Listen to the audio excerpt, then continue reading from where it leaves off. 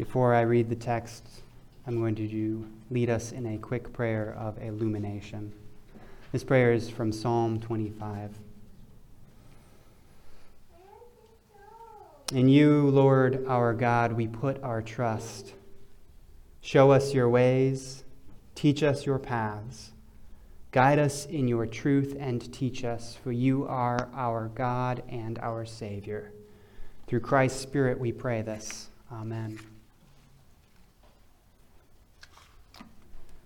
Our text this morning is Philippians 2, 1 through 18. In the ESV I'll be reading. So if there is any encouragement in Christ, any comfort from love, any participation in the Spirit, any affection and sympathy, complete my joy by being of the same mind, having the same love, being in full accord and of one mind. Do nothing from selfish ambition or conceit, but in humility count others more significant than yourselves. Let each of you look not only to his own interests, but also to the interests of others.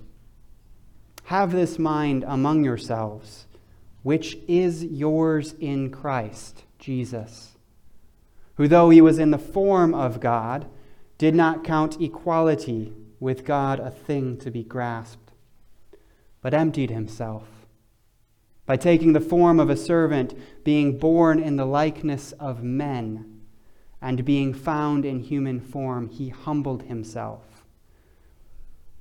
by becoming obedient to the point of death, even death on a cross. Therefore God has highly exalted him and bestowed on him the name that is above every name, so that at the name of Jesus every knee should bow in heaven and on earth and under the earth, and every tongue confess that Jesus Christ is Lord, to the glory of God the Father. Therefore, my beloved, as you have always obeyed, so now, not only in my presence, but much more in my absence, work out your own salvation with fear and trembling. For it is God who works in you, both to will and to work for his good pleasure. Do all things without grumbling or disputing, that you may be blameless and innocent, children of God without blemish in the midst of a crooked and twisted generation, among whom you shine as lights in the world, holding fast to the word of life, so that in the day of Christ I may be proud that I did not run in vain or labor in vain. Even if I am to be poured out as a drink offering upon the sacrificial offering of your faith, I am glad and rejoice with you all. Likewise, you also should be glad and rejoice with me. This is the word of the Lord this morning. Thanks be to God. Before we dive into our text this morning, I want to give a couple reasons why I chose this text.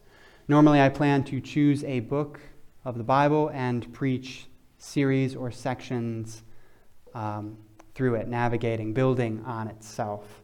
But this morning, I chose to do a one-off sermon.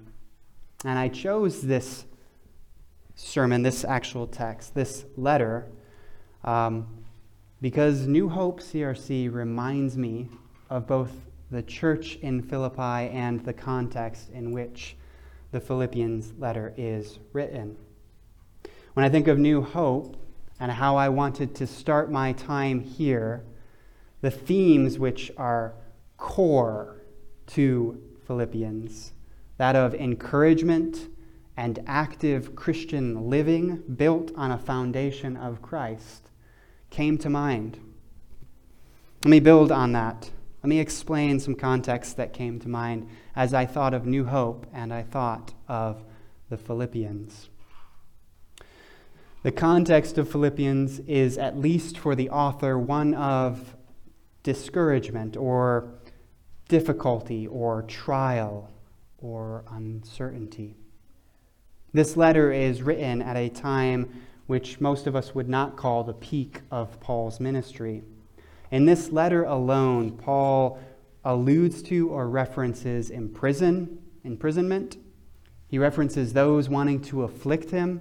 He kind of justifies why God has put him in prison. And he alludes to the possible sentence of death. In many ways, this letter is written in the valley of Paul's life and ministry. And yet this letter, more than any other letter, is one abounding in joy and rejoicing, in affection and love, and in encouragement. And this letter uniquely is written to a healthy church. Last week, Pastor Perry preached on, I think it was 2 Corinthians 11? Might have been 1 Corinthians. I always flip those around. But Paul's letters to the Corinthians are constantly corrective. This letter is unique. His letters to his letter to the Galatians is corrective. Philippians stands alone. Speaking candidly, as I have been here now just a week, which isn't very long, but from my very start, New Hope CRC strikes me with certain parallels, those of the uncertainty which I'm sure Paul felt in prison. And yet, I also am struck by, from the very first time I've been here, to the interview on Zoom, to the connections and interactions I've had, a spirit that is remarkably Christ-like. I was asked actually earlier this week by a friend. I took Thursday off and went to Schweitzer, went skiing. And my friend and his cousin, who are from Seattle area, asked why I moved across the country for an interim church. And I think it's appropriate to share that before even jumping into this text. I believe the Holy Spirit guided me, but a huge part of that guiding was that I saw a church full of Christ-like actions, attitudes, and spirit, and especially to your past pastor. That is not something I've seen in all the churches I've interviewed with, and that's a lot of churches. So well done in that. Well done for already being lights in the world, lights mentioned like in verse 15. And with that said, briefly explaining why I thought of this text as I thought of you, I'd like to jump into our text, starting with verse 1 and 2. The ESV says, "So if there is any encouragement in Christ, any comfort from love, any participation in the Spirit, any affection and sympathy, complete my joy by being of the same mind, having the same love, and being in full accord and of one mind." Now this sentence might strike you as a little weird to start, as though Paul is wondering if there is or if there isn't any encouragement in Christ or participation in the Spirit. But what Paul is doing is actually using a specific form of Greek language or phrase, and it's called an if-then clause. And you can actually see it more clearly in the NIV translation, which puts in the then in this if-then clause. The NIV, and I'm going to reference both the ESV and NIV several times throughout this sermon. But the NIV translates these verses, "Therefore, if you have any encouragement from being united with Christ, any comfort from his love, if any common sharing in the Spirit, if any tenderness and compassion, then make my joy complete. The NIV puts that then in there. The truth is, the Greek doesn't have to use a then to have this phrase. But the if isn't a question questioning if. It's actually presuming what will happen. My Greek professor taught this like this. He would say sometimes he would be home and he'll say to his wife, "Honey, I'm going to the store. Is there anything you want me to pick up?" And then she would respond, "If you're going to the store, then pick up a gallon of milk." Now in the Greek, and actually I grabbed my old Greek book just to see how certainly it says that. And it says, if the if part is true, then the second part is most certainly true. That's how this Greek works. And I think that's why my professor used that example. Because if he drove home and had forgotten the milk, then he would most certainly turn around and drive back and bring the milk. So when Paul says, if there is any encouragement, any participation in the Spirit, he's not wondering if there is or if there is. He's already said that these traits are present. In chapter 1, he acknowledges that the love is within them. Verse 1, he says, to all the saints in Christ Jesus who are at Philippi. Then verse 6, he says, I am sure of this, that he who began a good work in you will bring it to completion. Verse 9, he says that the love that is already there might abound. And then in our text today even, verse 12, he says, therefore, my beloved, as you have always obeyed. Paul is not wondering if these things are there. He knows they are. But they still can be brought to completion. They can be developed. And so when he acknowledges in the earlier chapters of our text that they are already working, this wording is given in such a way to spur them on. You're doing well, but continue doing so. Sort of like a coach. In fact, this first two verses are almost a clever resaying of what was in verse 6 of chapter 1, where he says, it is, for he will complete a good work which he started in you. You can see him saying now, reminding them that though God works in them, the working in them is also a working with them. That which starts with Christ's working is also done with us working alongside. So then when Paul says that Jesus began the work and that they are keenly aware and they know the comfort, the love, the affection, and the sympathy of God in Christ, there is still a working, an active participation by them to bring it to completion, to bring it to a one body, one love, one mind. And that same mindness, that same love, that full accord. These completions, they won't come from within the Philippians themselves, but are given them and worked in them and created in them by and through Christ Jesus in them. So I have to commend you as a congregation. Not only have you already displayed a spirit which is Christ-like by welcoming me, I also have seen in so many ways a spirit that is striving for one mind.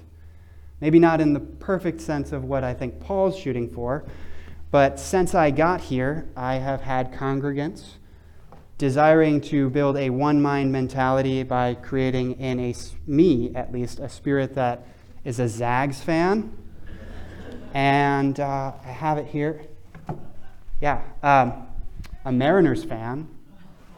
And I found that this church is a wake-up call drinker. or enthusiast. So I interpret that as a striving already towards this one mind, this full accord, right? I'm teasing. That's not what Paul has in vision here or in mind. Paul is far more concerned with greater things than sports. And yet these gifts truly are, in many ways, a working towards that. Truly, they helped me as a stranger who has moved roughly 2,100 miles find a little bit more home, find a body and a place to belong. They are a love of the neighbor and the stranger, and they really do make me feel part of this congregation already.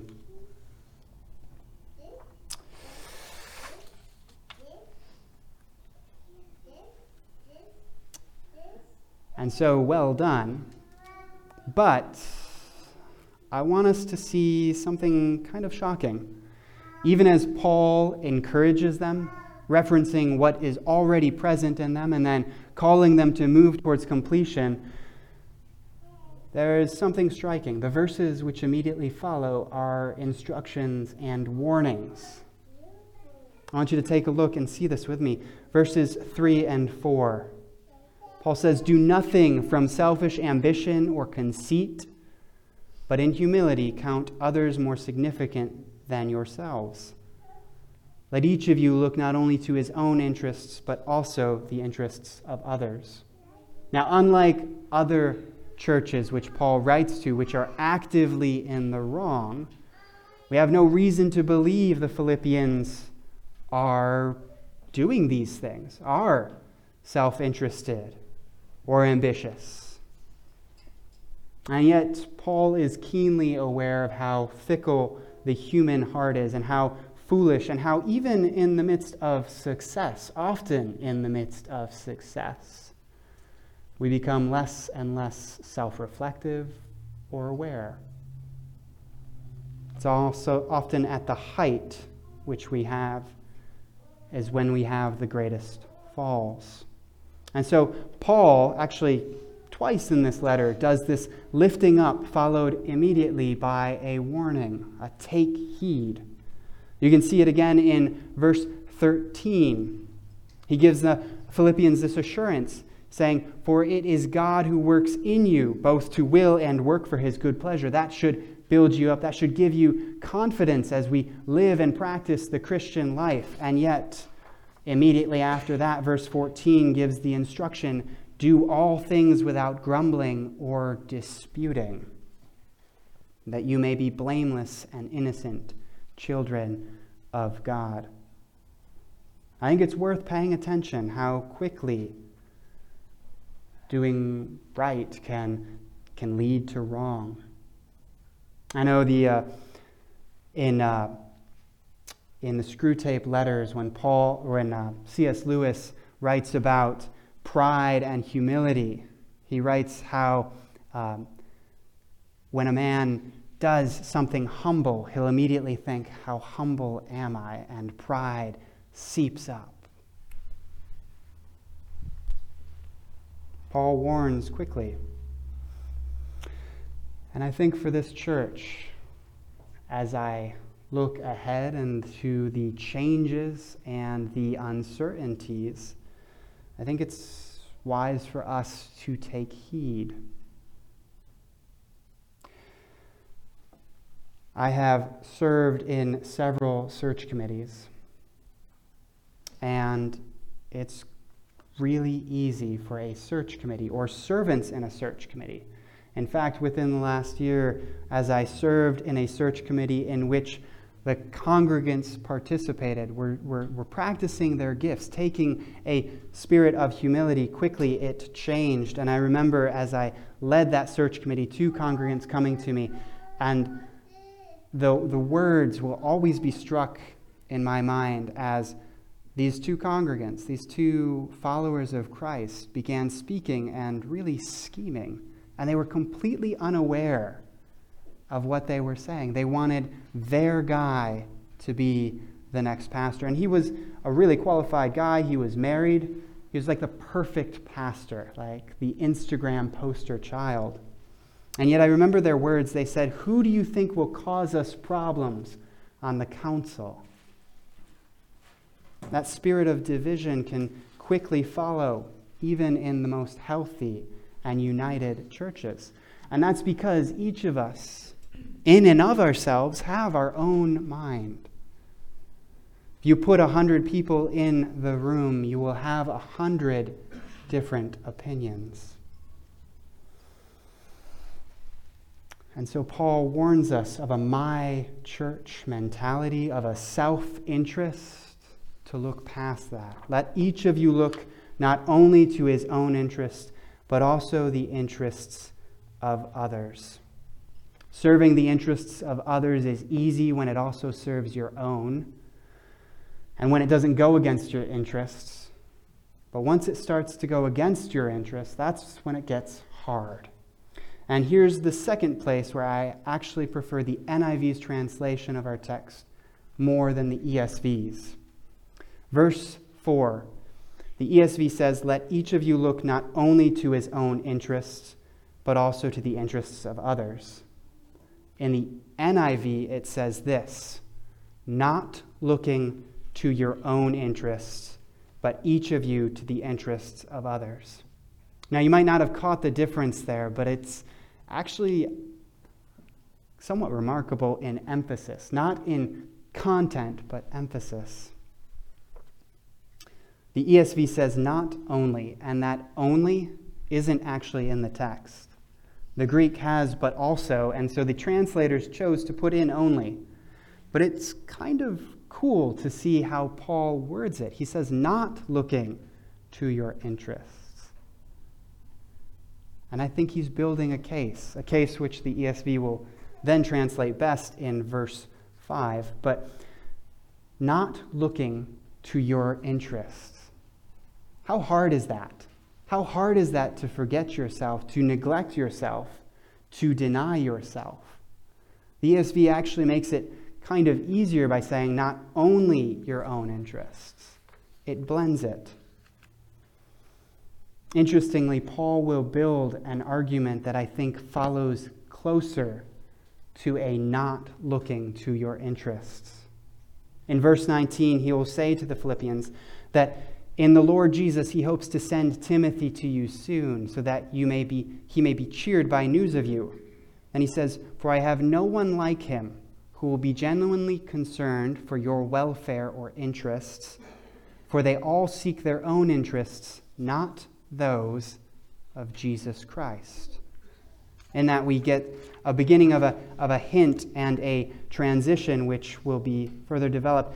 And then he even says this and applies it to himself. In verse 17, Paul says, "Even if I am to be poured out as a drink offering upon the sacrificial offering of your faith, I am glad and rejoice with you." Paul writes them saying that for him to die is gain, but to live is Christ for them. He's developing this idea, not of a love your neighbor as yourself 50-50, but actually what he will develop in verses 6 through 11, an example in Christ Jesus. Something which only Christians, built and renewed by God, given by the cross and by the Holy Spirit, given his mind and spirit, can strive for. Something that looks past our interests towards the interests of others. It's Christians who can love in a way that costs us radically in imitation and replication of Christ's sacrificial love, because his mind, his love, and his spirit are in us and given us. The end of the Heidelberg Catechism, question 1, has this line, and it's often forgotten. It says, "Because I belong to him, Christ by his Spirit assures me of eternal life and makes me wholeheartedly willing and ready from now on to live for him." Paul's pouring out in verse 21, this sacrifice. For him to live, or chapter 1, for him to live is Christ, or to die is gain for himself. All these things are pointing to a new frame of reference, orientation, and purpose of life. That of one built on Christ, outflowing Christ-likeness. And it's combined, this transition is combined and equipped. This reality is shown and given us in verse 5. And the ESV does this translation the best compared to the NIV's. ESV says, "Have this mind among yourselves, which is yours in Christ Jesus."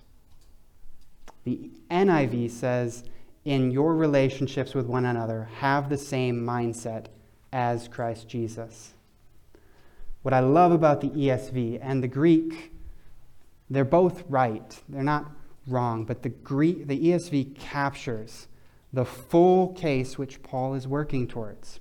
This idea that it is already yours. This mind, this spirit, this renewal is already present. If you have given your life to Christ, he is already working and working towards completion. The ESV, the reason it translates it slightly different is because it's translated with a redemptive historical lens. And so this verb, when it's technically absent, they put this "is" in there.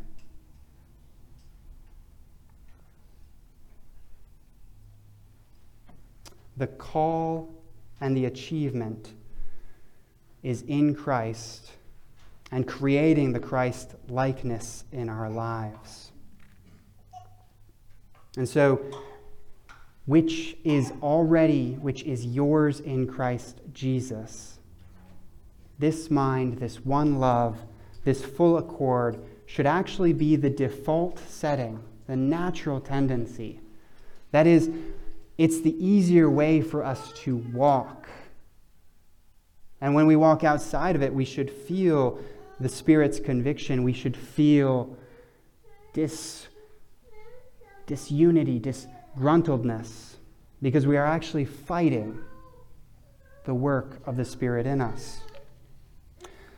In John 10:16, Jesus says, "I have other sheep not of this fold. I must bring them in also. And they will listen to my voice, so that there will be one flock and one shepherd." Charles Spurgeon writes, he says, if I have 99 things, and I think I actually might have mentioned this the last time I was here. If I have 99 things in common with a man, but not Christ, and I have just Christ in common with a man, but 99 differences, I have more in common with the Christian. And that's because the one shepherd unites the flock, no matter where they come from. G.K. Chesterton writes about freedom, and he says the truest freedom which one can have is when he gives himself up to another, and he is no longer slave to himself. And in Paul, he's building all these things, and then in verse 5 he says, "That mind which is yours in Christ," it's already yours, and then he expounds it. "Who, though he was in the form of God, did not count equality with God a thing to be grasped, but emptied himself, taking the form of a servant." In fact, this section is called the Hymn of Christ, and there's so much theological unpacking that could be done. In it, there's the pre-existence of Christ, the incarnation, the death, the resurrection, and the ascension of Jesus. All these things are the spectacles of Christ. But actually, what I would like us to see is the heart and the Spirit shown. Jesus taught in Matthew, he says, "A disciple is not above his teacher, and a servant is not above his master. It is enough to be like his teacher, and it is enough for a servant to be like his master. And so when Paul, in these verses, articulates all which Christ has achieved, this death, this sacrifice, this emptying of himself, which we could never attain to, he's not saying we need to. Rather, we can imitate it, though, because that same mindset which achieved these greater things is literally given you by the Spirit. This mindset, this love, this Spirit is already yours and already working. God is already working in you and through you. And because he has redeemed you. So how can you concretely apply this both individually, this text, both individually and communally? Well, Paul, I think, demonstrates how you can apply it. In the next chapter, he says, Paul, applying it to himself, says, that I may know Jesus and the power of his resurrection and share in his sufferings. And then he says, not that I have already obtained or am already perfect, but I press on to make it my own, because Christ has made me his own. He has this illustration of a personal life which looks to Christ and strives after him, looks to all which is captured in verses 6 through 11, and sets that as the goal which orients his whole life, and why he lives out the way he does, inspiring the Philippians to imitate him in his life and to imitate Timothy. But communally, as a church, how do we apply Philippians? How do we see? How do we follow these instructions and embody it? Practically, I have these hopes, that though there will be changes in this church, a lot of them, and though there will be uncertainties and who knows, to be honest, right? There's already been a lot of changes. My hope is that the my church mentality, a self-interest, won't pop up. Rather, that we'll keep this as a model. That we won't look to create my church or my interests. That will seek, as Timothy does, seek the interests of Jesus Christ and his church, his true church. We are given assurance by the redemptive work of Christ in each of us to know that this mind and spirit and servanthood and sacrificial love is something far within our grasp to do and practice and model. That no matter how New Hope changes, that we won't try to create a church that is mine or yours, his or hers, but one that is Christ's and Christ's interests first and foremost, and built on him. You join me in prayer.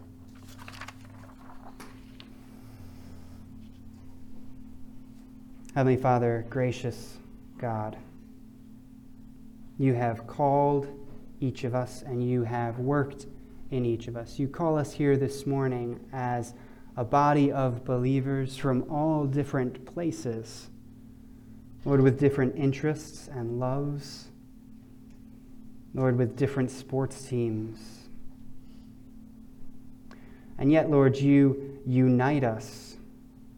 You have united us by the person and the work of Jesus Christ and by his Holy Spirit, which he sends and works and equips us to be his bride and the body of the church. Lord, in the coming days, months, and year, with every change of the people here in the congregation or as leaders, Lord, I pray that there would be one mind, one love,